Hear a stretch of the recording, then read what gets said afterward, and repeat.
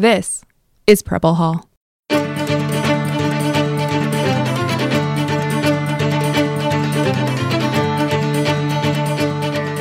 Welcome to Preble Hall, a podcast about naval history from the United States Naval Academy Museum in Annapolis. Welcome back to Preble Hall. I'm Claude Barabee, Director of the U.S. Naval Academy Museum. Our guest today is retired Vice Admiral Rod Rempt, Naval Academy class of 1966. He was commanding officer of USS Antelope, PGM-86, USS Callahan, DD-994, and USS Bunker Hill, CG-52, a ship close to my heart. He initiated the development of Naval Theater Ballistic Missile Defense, and he was Director of Surface Warfare N-76. Admiral Rempt served as the 49th President of the Naval War College, and from 2003 to 2007 served as the 59th Superintendent of the U.S. Naval Academy.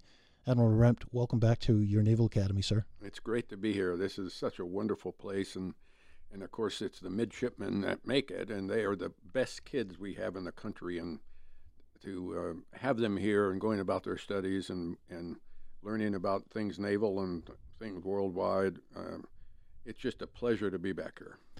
And you were superintendent when this museum closed for 2 years for renovation. Was this the first time back for you in the museum since it was renovated? Actually, I once here once before, but this was, thank you for the tour and walk around today. That was terrific. And I was involved in helping the classes collect the money to do this. So I feel a little connection to the museum from my time as SOUP. Well, you all did a great job, and when I inherited this place in 2012, it has still had that shiny new car smell. Right. Now, you're from Los Angeles. We've been doing a series with Admiral Mullen, and he was from the Hollywood area as well. We both grew up in the San Fernando Valley. I was in Van Nuys, and he was in, I want to say North Hollywood, but I may not have that correct. But we really grew up only 6-8 miles apart. And interesting, one time we ate, you're always you're trying to get home for Christmas and stuff. And so we were on a charter plane together.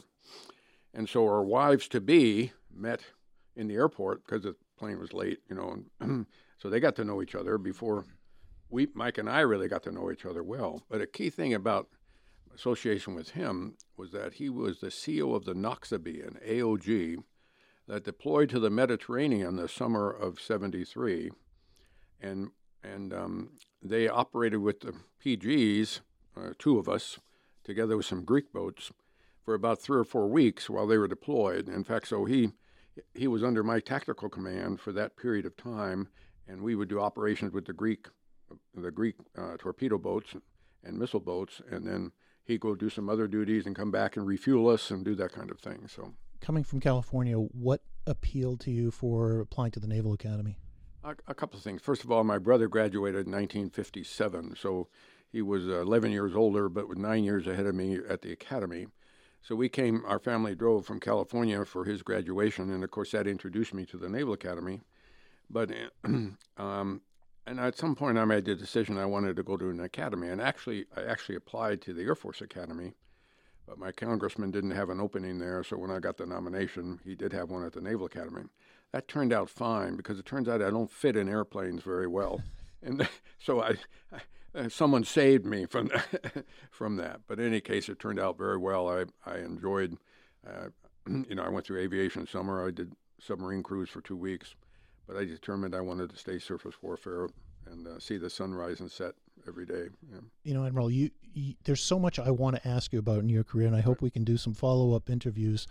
But the focus today is going to be on a specific period in 1973. It's not really discussed that much, and it's really more or less at the height of the Cold War. And for the show notes for our listeners, I'm going to put up a link to this article called A Tale of Two Fleets, A Russian Perspective on the 1973 Naval Standoff in the Mediterranean. It's from the Naval War College Review, written by Lyle Goldstein and Yuri Zhukov. But, sir, I really want to focus on this year you had in the Mediterranean, commanding your first ship, the USS Antelope. Can you describe this ship and its purpose? It was a PGM. Yeah, and actually they were still called PGs. They never got the M on them, but they were patrol gunboats, but each were fitted with 4 missiles. There were 4 of us over there at the time of these operations. The Antelope, which I commanded, the Ready, which was commanded by Scott Beachy, a classmate of mine. The Douglas, commanded by Larry Copeland, another classmate. And then the Grand Rapids, commanded by Gordon Reinstrom. So those were the 4 missile-armed PGs that were home-ported in Naples. And so that was before Vern Clark takes command of Grand correct. Rapids. Okay. That's correct. All right. And he was not there for these operations, but he came in later, early the next year. And the interesting thing about these ships was that 2 of us, Antelope and Reddy, had semi-active missiles. We had a precursor to the Mark 80, Mark 96, Mark 92 system. Ours was the Mark 87, but it had an air track and a surface track capability. And the air track was used in a semi-active way. We would line the air track antenna on the target, and then we provide a CWI insert into that antenna, and we'd fire our standard missiles that were semi-active, guided, and so it would home on the reflection from that target. The other 2 ships had anti-radiation missiles. They had a Mark 105 ESM set, which they could detect and determine, exactly what signals they were going to shoot at, and then they would shoot their anti-radiation missiles. So they didn't emit when they were shooting, whereas the other 2 of us did. This made a really good combination in actuality, because if we got into a shooting war and they weren't radiating, the bad guys, we could lock on them with the radiating 2 ships and shoot and force them to radiate. And then the other 2 who had anti-radiation missiles could fire at those targets. It was a pretty smart thing that whoever came up with the concept developed. We were 4 of us in the Med at that time. We were home ported in Naples. We always med-moored to a molo. We couldn't go pierside in Naples, so we had to ride boats out. And we were moored to the Graham County, a support ship, an LST, that provided us repairs, food, medical care, all the things you need for these 4 ships. By the way, I was 28 at the time. I'm a pretty young lieutenant. And the 4 PGs reported to a PG RON, a patrol gunboat squadron. However, that was disbanded in June of '73. And then the CO of the Graham County, who was a lieutenant commander, became our reporting senior. That wasn't always perfect, because then you had the person who was supposed to take care of your ship and repair it be your boss, but it worked okay. We operated all over the Mediterranean, went to many ports in Italy, of course, a number of ports in Italy, a number of ports in Greece, Turkey, Spain, including, Majorca, Tunisia. Maybe miss a few, but it was, for a young lieutenant with a ship operating with all these navies and doing things, it was pretty heady. Was the crew granted liberty in most of these ports? Yes. Oh yeah, we did liberty for sure. And part of it was we go to the port, we interface with the Navy people there and stuff, but we also have liberty, and we also allow large numbers of people to tour the ships, just around the deck, really. But these are missile-armed boats, we could have one of the missiles raised, and we had a really neat video that they could see it fired, and do all that. So it was a public relations as well as liberty for the crew. And to give a sense to our midshipmen who listen to the show as well, the PGs weren't that much larger than the YPs. 165 feet and about 380 tons. When they put the missiles and other improvements on them, they got fairly heavy compared to their design. Their design was more like, 260 tons. We had a 3-inch gun. We had these 4 surface-to-surface missiles. We had 4, 50 caliber machine gun mounts, and that was the extent of our armament. But it was pretty effective. The 3-inch gun was very accurate, and we could use it. The 2 of us that had air search radars, we could use it against aircraft. So it was a very effective ship. They were powered by 2 diesel engines, normally up to 12 knots, and then a gas turbine for 42 knots. So they were pretty speedy, but of course you suck fuel pretty fast with a gas turbine, so you used it when you had to, more or less, whatever. It was they were a great command for a young lieutenant, and we had 4 officers, 4 chiefs, and 22 E6 and below on board. Well, thanks to the Naval History and Heritage Command, they provided me with a copy, a declassified copy of your command history for that year, and I was looking through the names. Do you recall what it was like to relieve your predecessor, Lieutenant James Bates? Sure. What was that day like? I relieved him on, I want to say like the 3rd of January or something in 73. And my wife and I flew over before Christmas because the key thing was try to get a place to live. And so we went to work on that for a while, and then I got to the ship and, went through some relieving at that time. But I can tell you, for me, it was pretty exciting. I mean, here I'm flying into Naples, Italy, and taking command of a U.S. Navy ship, a small ship with a close-knit crew, and they had transited a couple months prior over from Little Creek to Italy, and they had gone in concert with a bigger ship. I forget who that was, but and so on the 3rd of January, I relieved, and the next thing I know, the 6th Fleet commander called and said, I want to take my staff out for a Sunday afternoon family cruise. Would you come up to Gaeta? And actually the port was Formia, Italy, and do that. I said, yes, sir. So we left the next morning early. It wasn't far away. And we went up to Formia, and we picked up maybe 35 6th Fleet staff and went out to sea. And had a great time. I didn't shoot the 3-inch guns, but I shoot the 50s, and stuff where it was safe, and came back in, and of course they were happy, and we was happy, and then I went back to Naples, and then later on, the first port visit we really went to was La Maddalena on Sardinia. We went there to preserve. There were 3 of us went. We went there to preserve a U.S. presence because there had been an agreement made that a submarine tender could come into La Maddalena, but it wasn't going to get there for another 6 or 7 months, and the Navy folks didn't want to lose the continuity of having a flag there.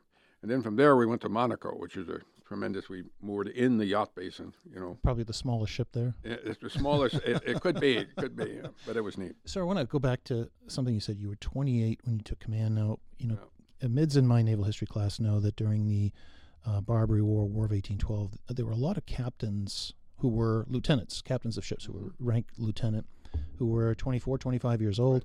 You saw this again during World War II. You had PTs, you had submarines commanded by lieutenants, and I think to still a large degree during Vietnam. That's something we don't have now. What were the benefits of what was the feeling you got when you took command? Well, it was, such as a I young say, age?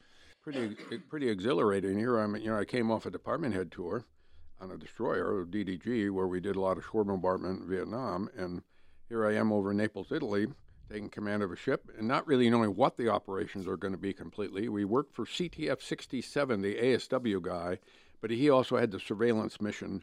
We knew we were going to do a lot of surveillance, which is what we did. But it was pretty exhilarating, a chance to set some of my own policies and see if I could get this crew up on the step, both professionally, and let them have some fun and have a great time, which we did. So, I want to note something from this article that I mentioned before, just to give some context of what you were going to encounter here. And again, this is from the Naval War College Review, where they mentioned that during this year, 1973, Soviet destroyers shadowed the USS Forrestal in mid-January of 73 near Thessaloniki, Greece. The 5th Escadra warships conducted surveillance and analysis of extensive NATO exercises on the 21st of February, a massive search operation for U.S. forces on 9 May, another surveillance of U.S. ballistic missile-carrying submarines from the departure at Rota. At what point, do you get the sense of heightened tensions, or was this really normal operating procedure during the Cold War? The tensions were heightened, but we immediately got involved in surveilling Russians all the time. Mm-hmm. We followed them across the Mediterranean. We went to their anchorages. We went to, I remember, Melilla anchorage. I probably was there 6 or 8 times. And every time we would submit an intelligence report, what ships were present, and so to keep that up to date. So we served as that. Once I followed a Zulu-class submarine from Gibraltar all the way over east of Cyprus. It was on the surface, and they knew it was coming. They set me up, and I just trailed it for 2.5 days. It was going slowly across the Med, And we also, at one point, I took aboard a big sound generating device, and we put it in the water and used it to test what I think now we would know would be underwater arrays to verify that it was working properly and whatever. And we did that, southwest of Sicily. So we were heavily engaged in surveillance involved. The other thing we did is we operated with our own SEALs, and I had both Turkish and Greek SEALs on board at different times and NATO exercises. And mostly it was exercises. I probably still can't talk about the few operational ones that we did, but we did. We did real operations with the SEALs, and it was that was a big part of our. 67 was responsible for the SEALs there, so we did a lot of work with them. So it was a busy time. The fact that we were following the Russians around a lot, I mean, it was clear knowledge to them. There wasn't any, skullduggery or anything, but we did a lot of that. So we were really focused on a surveillance mission at the same time that we were doing NATO exercises and stuff. It's really amazing when you think of the sheer numbers at that time. I think there were close to 50 U.S. warships in the Med. There were about 60 Soviet warships, and by the end of the year, they have more than 100 ships in the Med. Look, the Med is a big place, but it's not that big. Not that big. The interesting thing to me about the circumstances then was that mostly the Russian ships came into the Med and anchored. And all of our ships were operating all the time, launching aircraft, reforming into different formations, doing ASW exercises, tracking Russian subs, etc. And so we were much more operational day to day than the Soviet ships. Why weren't they? I don't know. Idea? I suspect, there were fuel considerations. But what's clear to me as watching all this take place is that we were really up on the step in training. And I have no idea how much the Russians were up on the step. So. When you pulled into port for Liberty, did you ever encounter Russian crews or even some of your Russian counterparts? Yes, and that kind of starts how we got involved in the Arab-Israeli or Yom Kippur War. One of the port visits we made, Ready and Antelope, we went into Split, Yugoslavia. This is the first U.S. ship since right after World War II. And Tito's in charge. I mean, that's correct. That must have been unusual to go into. It was, and we were going in to kind of test the waters before the Sixth Fleet flagship made an official visit. So the two of us went in there, and we were welcomed completely. I mean, it was very good, and I think I had 2,000 visitors circle my little ship in the 3 days we were there. So and we met the town leaders, we met the military leaders, and it was a positive visit in the main. What was interesting is we were surveilled by KGB all the time. So the COs, we had KGB handlers. I mean, no question. And the only time they really didn't know where I went was I went running. I went off for a 5-mile run, and they were in suits, and so they just let me go. But then partially through this, we were told by Sixth Fleet to go out to the airport and see what's going on there. So I did. I went in civilian clothes. I dropped the KGB guys, and we went out in a taxi and had them take me around out there. And I counted 5 Aleutian aircraft that were clearly refueling, and they're cargo planes. They're headed, and then took off. I don't know where they were headed, of course, but assumed they were headed for either Egypt or Jordan. And so I made that surveillance report back to, the powers that be. That was a little indication. We were then starting to get information about the war starting up, right, significantly. And what was interesting then is we told the port officials there we got orders to get underway a day early. And they said, no, you cannot. You must remain here for the remainder of your scheduled visit. And so they were being a little huffy. And so we said, well, we're going to leave at 10 o'clock tomorrow morning. No, we don't permit that. And one guy even laughingly said, we have a shore battery out there, Well, of course, we left at 7. We were gone before they... The idea, right? And then that's when we then went down to Crete to begin these other operations. And what we met down there was the LST support ship that came over from Naples, and eventually the other 2 PGs. So there were 4 PGs in the support ship then. On October 1st, in your command history, it says that there was a missile firing, the first successful firing of the interim surface-to-surface missile system. Yeah, Can you sure. discuss that? We were in Suda Bay, Crete. This is before we went to Split Yugoslavia. So we set up to do this. It had been long scheduled, and we set up to do with the Greeks. They were going to provide us a target, really, the target drone boat. Maybe 20 feet long, and it was a real target. And they had a missile range there, and off of Suda Bay, out in the ocean, out in the Med, and they provided good clearance and everything. And we set it all up, and our missiles had a horizon range of maybe 25, 30 miles. So this was maybe more 18, 20 miles. But, of course, we couldn't see the target. So we, of course, safety-wise, we verified that the target was there and that it wasn't a ferry. And then backed off and shot our missile, and it was very successful. I mean, we were extremely pleased. I mean, here the missile, the first time they've really shot these. They built these and installed them on the West Coast, but hadn't really shot them in any significant way. I know they did a lot of tests, but so we shoot this missile. It's a pretty dramatic photo, too. It flies up over the pilot house, and flies forward and goes over the horizon. We see this big, big explosion. And so we were pretty happy that we were able to shoot one, and it was successful. Does this system evolve into something else? I would say it's a precursor of a harpoon, but a much shorter range, less capability, smaller warhead, all of that. But the idea was, can we put these surface-to-surface missiles on smaller ships so that they would work? We had some harpoons then on PHMs for a short period of time, just for kind of testing more or less. This missile was not a real anti-ship missile. It was an air defense missile converted to use against other ships. Still would be very effective. I mean, it has blast frag warhead that would detonate about 40, 50 feet off the ship. It'd be pretty devastating, but still it was not made to sink the ship, unless it's a small ship. Let's step back from that then for just a moment to provide a little more context on your type of ship. We all know what carriers do, what ballistic missile subs are supposed to do, what destroyers are supposed to do. What's the mission, or what was the proposed mission of the PGMs? Should I say PGs or PGMs? Obviously we could do the surveillance mission or whatever, but in wartime, the sole objective was to hide out somewhere and then attack enemy ships based on intelligence information or whatever we had. And we would typically be working independently, only because if we were around other U.S. ships, we were the vulnerable ones, I bet we did 10 exercises, NATO, with other forces as well as our own, where there was an enemy force, frequently one of our aircraft carriers, with a few escorts.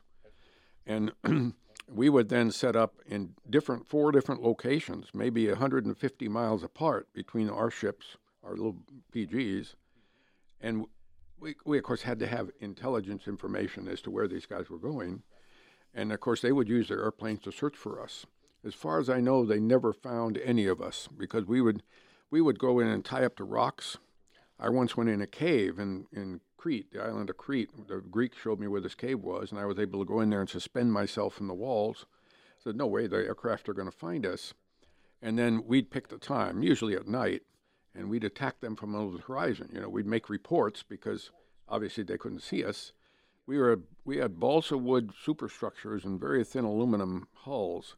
A radar cross-section was smaller than a fishing boat, so very hard to detect us. And if we were coming in to do an attack, we'd shut everything off so they couldn't get our radar signals and radios. And so we'd come in from 4 different directions and then fire our missiles at a coordinated time at the targets that we were going after, and then we'd make our reports. And of course, they frequently debunked those, said, well, you guys weren't even there. So then we'd come in really at high speed and circle the ship a few times, so they knew we were there. But so our real mission was anti-ship missile firing in the event of a war.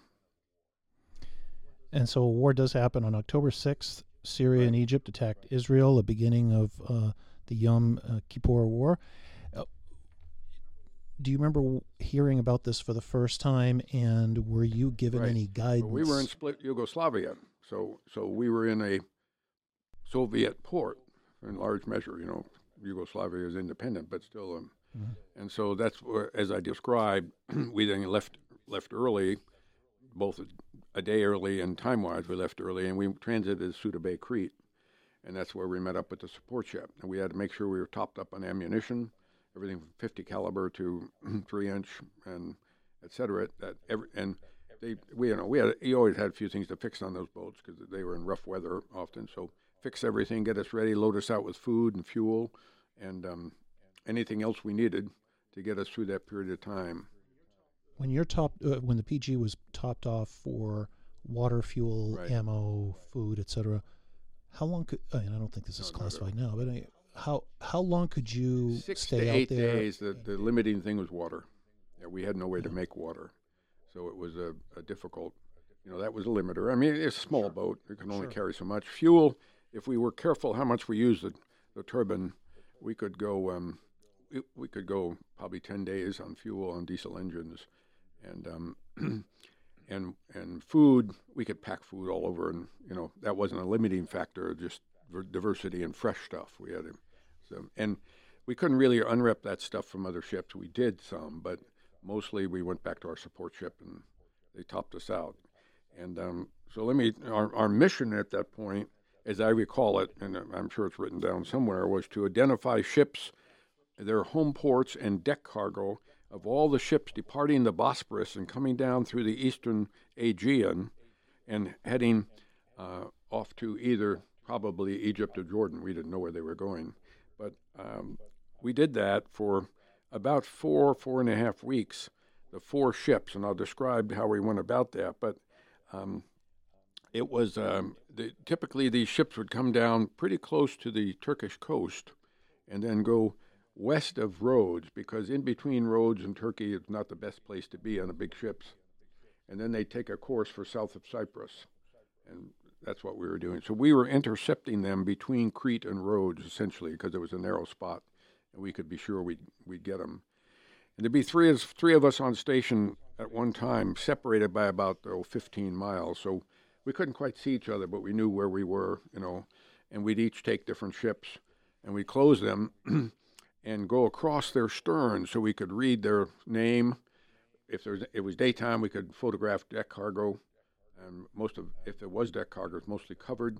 We did see some aircraft crates that we could identify. We did see some tanks that weren't covered at a few times, but and then we'd submit intel reports back. We'd have to read the letters on the back of the ship. Many of them were painted out, and others were not. And we could generally, with our either daytime, easily at night, we'd use night vision scopes and get the names. But of course, they're in Russian, so we're reading, backwards S, all these different. We didn't know much about Cyrillic, right? But we submitted the reports and told them exactly what they were, and all we could say in their course and speed, which was generally the same because they're in this transit location. But it was in order to get ready to do this, we knew we were going into a war footing, and so we shot our guns. We taught each other refresher first aid. We had a corpsman on board who could teach first aid. What do you do with people bleeding and stuff? Mm-hmm. As I say, we topped up our ammunition, checked our missiles out, so we knew they were up to snuff, ready to shoot. There were a couple of incidents that were interesting. We were out. I was transiting north of Crete, heading east to go back on the station, and this aircraft appears out at a long distance, and we're ready to go. We're ready to shoot. I mean, my gun's manned up, everything, and we're tracking this aircraft, and it begins to dive toward us. And as it does, we had said, you can open fire on anything that shoots at us, right? I mean, that was the rule. And we had these 2 twin 50s on either side. And I see this aircraft dive, and I hear my gunner do the double cock of the 50. He's ready to shoot, okay? And this guy releases something. It looks like a bomb. I mean, it really did. And as it gets closer, I see it's an A7. I say, see, in fact, I tackled the guy because he was about to shoot. I mean, no question. And I commended him. But the bottom line is the A7 passes over, as does his wing tank. It passes over us and goes in the water. Well, I sent a pretty irate report to the carrier, and I said, this is unacceptable, And they tracked it down, found the pilot. He got a good talking to by the, you can't use the PGs as aim points for your whatever. But so that was one little thing. Another thing was the night operations. We used night vision scopes, et cetera. But now we had to approach these ships really close. So, the ship would be headed south, and we're headed kind of northeast to get around behind him. And I tried a couple of these on diesel engines, and I found they were very dangerous because we approached the stern, and so one time this ship, as we were approaching the stern, puts on left rudder. I know he didn't know I was there. It came to a turn point or something. So I'm looking at this huge wall of a ship approaching me at high speed. Now we had controllable pitch propellers, and I just went to full astern, and the propellers get there in 1.2 seconds or something. We're moving backwards, but I was not sure that he was going to clear, but we did. Fortunately, we're backing up at a good clip, and his whole stern just sweeps past us. But at nighttime it was just it was a challenge to do our job, but that's what we were there to do, so we did. It was 24/7. So what we would do, we'd have three of us on station, and one of us would be back transited back to the support ship in Suda Bay, and the minute we got there, we went to sleep because we were exhausted. We had been out for 3 or 4 days, actually 5 or 6 days, and we were completely exhausted. Myself, as a CO, I slept in my chair on the bridge at night, and it was exhausting for the whole crew. So we'd tie up to the Graham County, and we'd give them our list of work and how much food we needed, and we go to sleep. And so the Graham County crew came aboard, filled our fuel tanks, our water tanks, delivered all the food, any fresh stuff they had, or some baked goods that they'd made, and after about 10, 12 hours, we'd begin to emerge, and then I'd go over and report to my boss, say, here's what we're doing, and then after about 16 to 18 hours, we depart again, and we transit back along the northeast coast of Crete, back out to where the other ships were operating, and once I got near to them, the other guy would leave to go back to the Suda Bay, and we did that for those 4.5 weeks. It was pretty demanding any way you look at it, but also rewarding because we were doing something real. Now, the other things that occurred is at night, we saw two things on different nights. One was some Egyptian Osa boats, okay? So Russian-built Egyptian. They were darkened. We were darkened, okay? And then another night we saw Israeli SAR boats, missile boats. So those boats are coming up as far as that area. I don't know if they're looking for each other or whatever they were about. All of us are darkened, completely darkened. We kept our radars on, so they knew who we were, but they didn't have theirs on. We could identify them by silhouette with night vision scopes. And, of course, we're ready. I'm following them with my gun, if they're going to. But it was pretty hairy at different times. Then the powers that be came up this idea, well, we may do a landing in Jordan or wherever it was, a reinforcing landing. So, there are Marines on amphibs out there big time. There are 2 carriers, I think, by this time, and a lot of forces. And so they assigned the 4 PGs, 2 on one side and 2 on the other side of the landing beach, with the idea our mission was to keep the Osa boats away, okay? Well, this was going to be a high-risk operation any way you looked at it. And my concern was too much the Osa boats. I mean, that's the enemy. We're going to deal with that. My real concern was going to be U.S. pilots.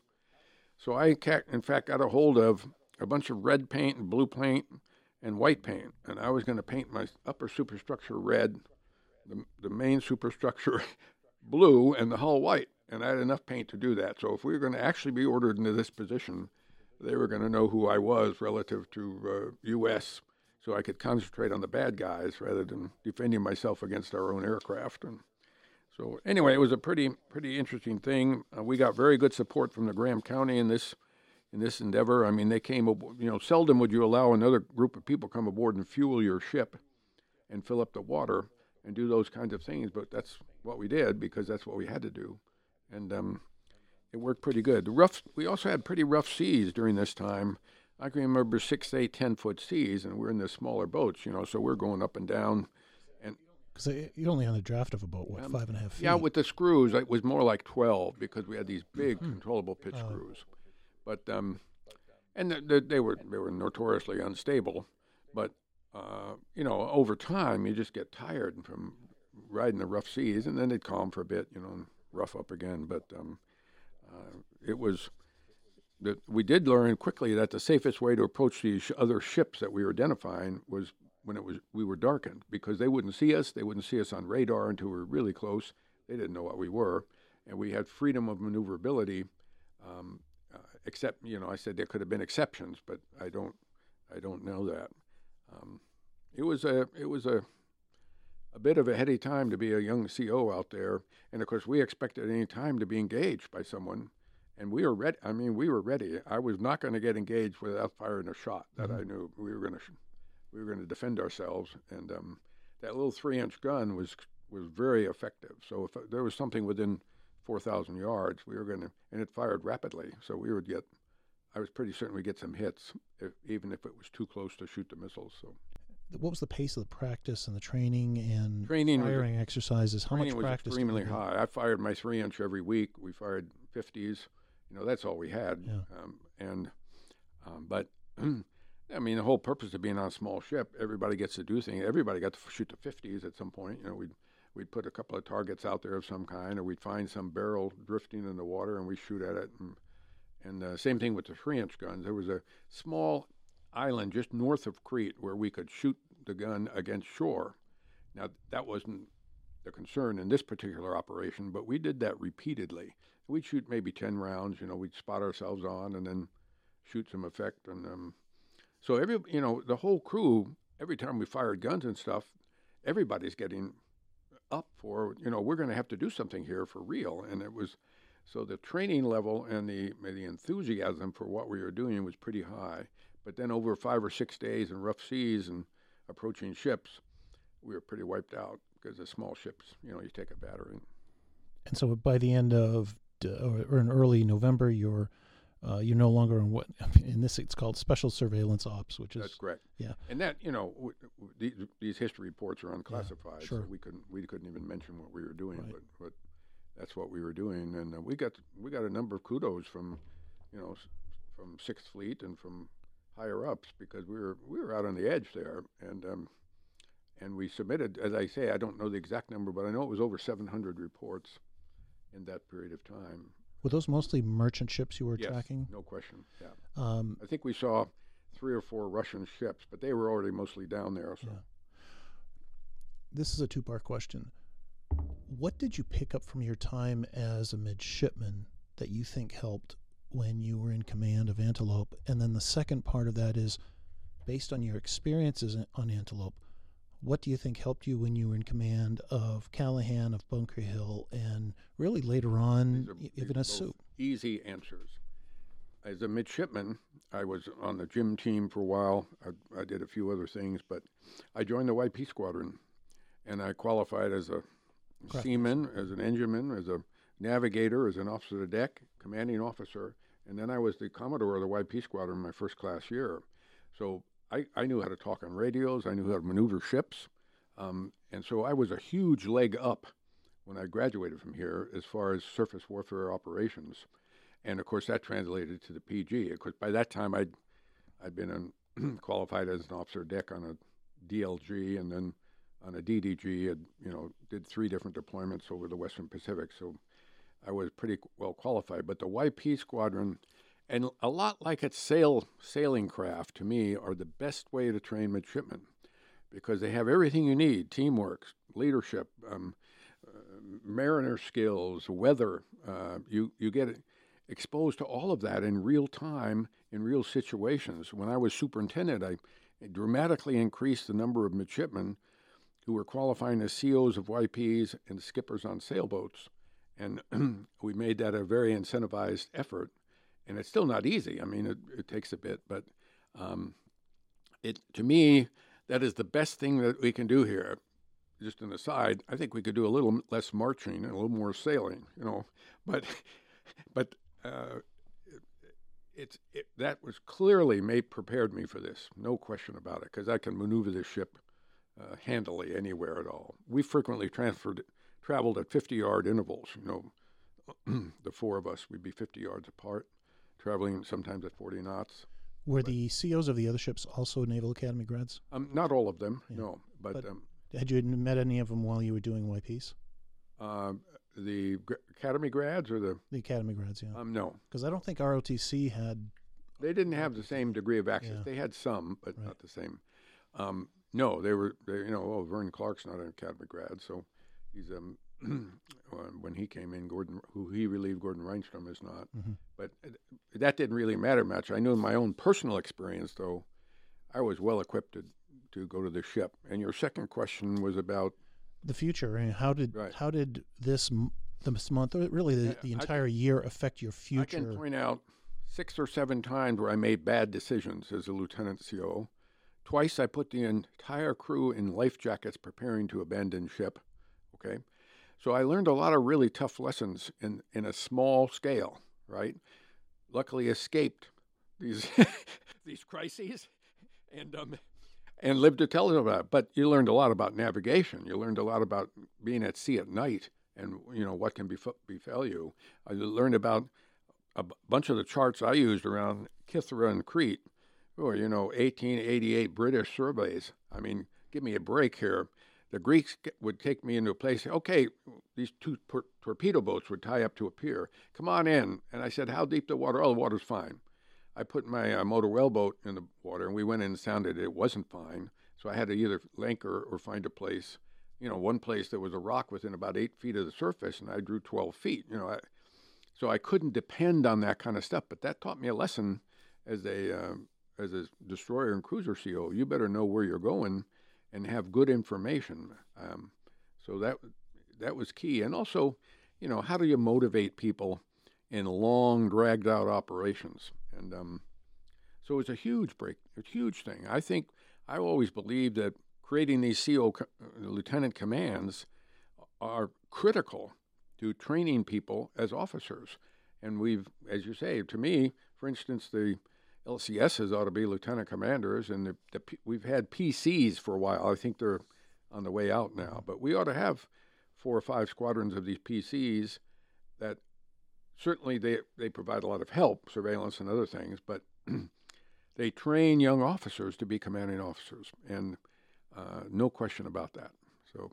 Now, when I was giving you the tour, you had mentioned your command of Callahan and thinking of going into Shanghai, and what you did really to prevent a potential problem there. And that's the same thing you're talking about. Can I get into that small waterway? And because we were operating in austere environments in the Mediterranean, which you don't think of as austere, but they're austere because there's no support.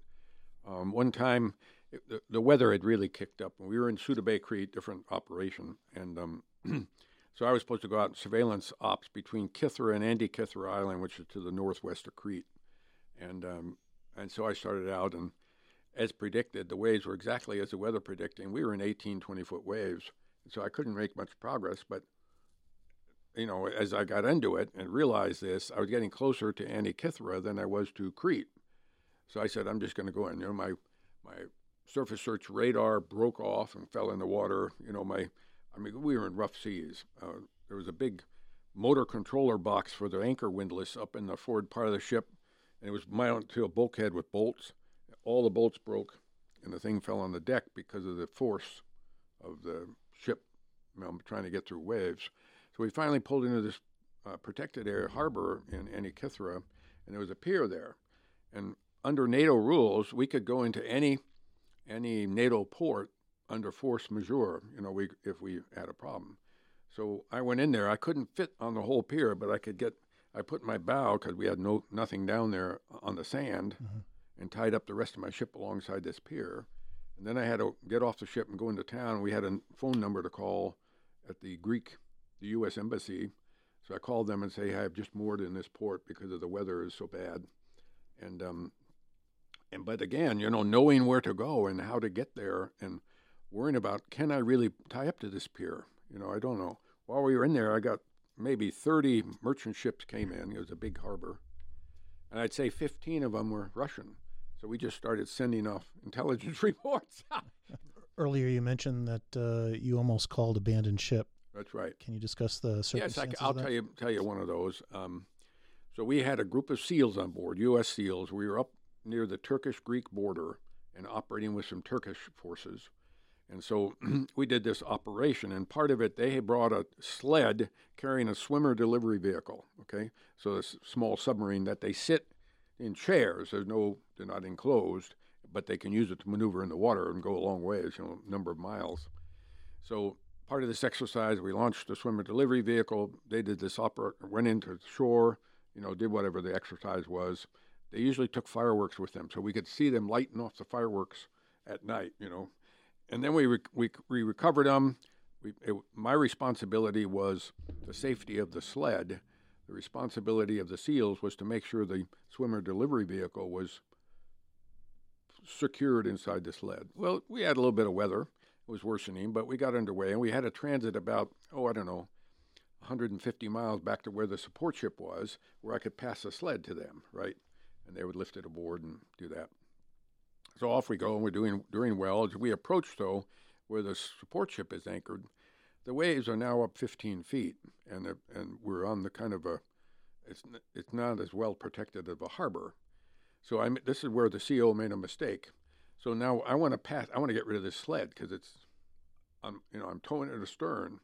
So we got all set up, and we shot lines and everything and do this, and we pull up alongside the support ship on her port side, and we've got the sled in tow, right? And it's got maybe a 250 foot line, regular line, a nylon line, to tow with it with. And we pull up alongside, we shoot our shot lines and everything, and start to get ready to transfer this sled.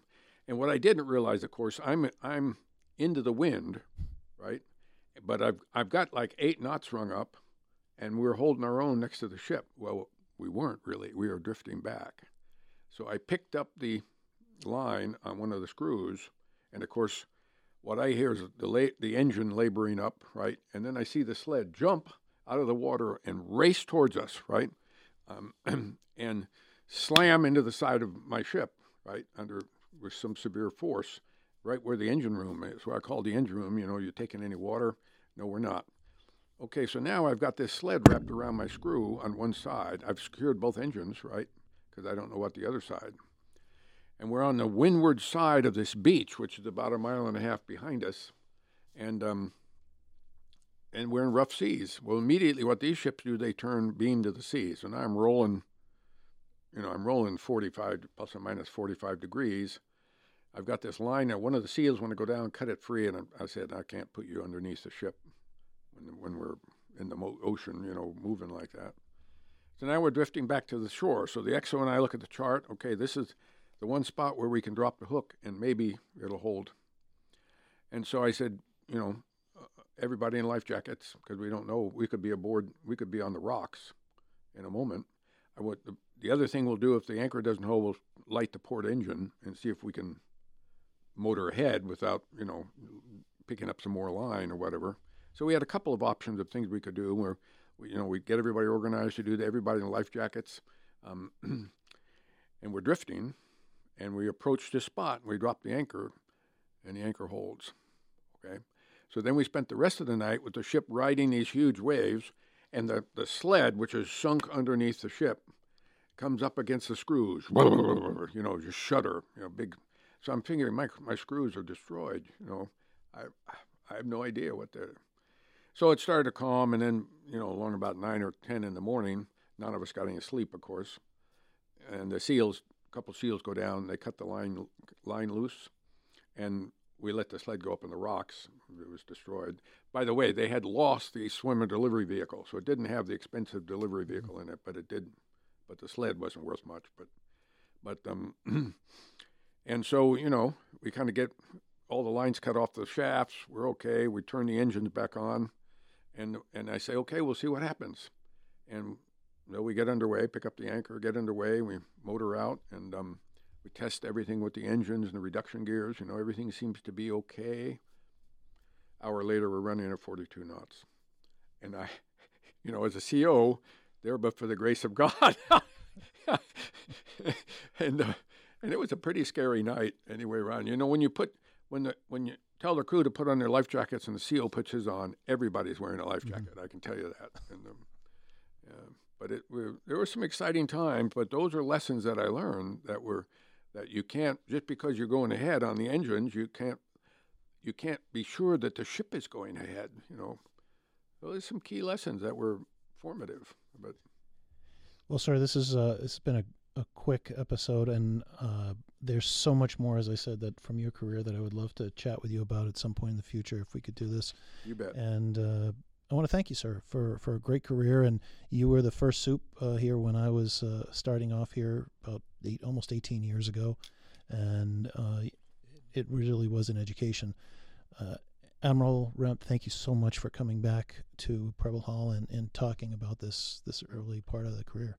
Thanks for asking me, and also, thank you for the opportunity to tell some sea stories. I mean, they're real things that happened back many years ago now, and but they're in my mind like yesterday because they were very intense things and a lot of fun, a lot of challenges, but having a lieutenant command was exceptional, and the other COs were outstanding people as well, and we had a great time, and we were very fortunate to be there during that period of time. So thank you.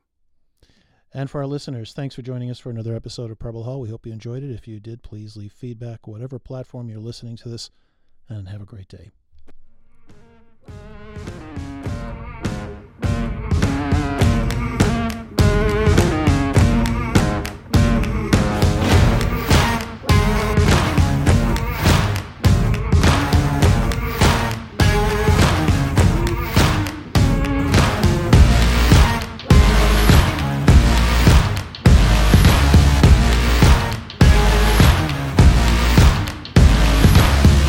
Preble Hall is in no way intended to reflect the official positions of the Department of the Navy or the Naval Academy.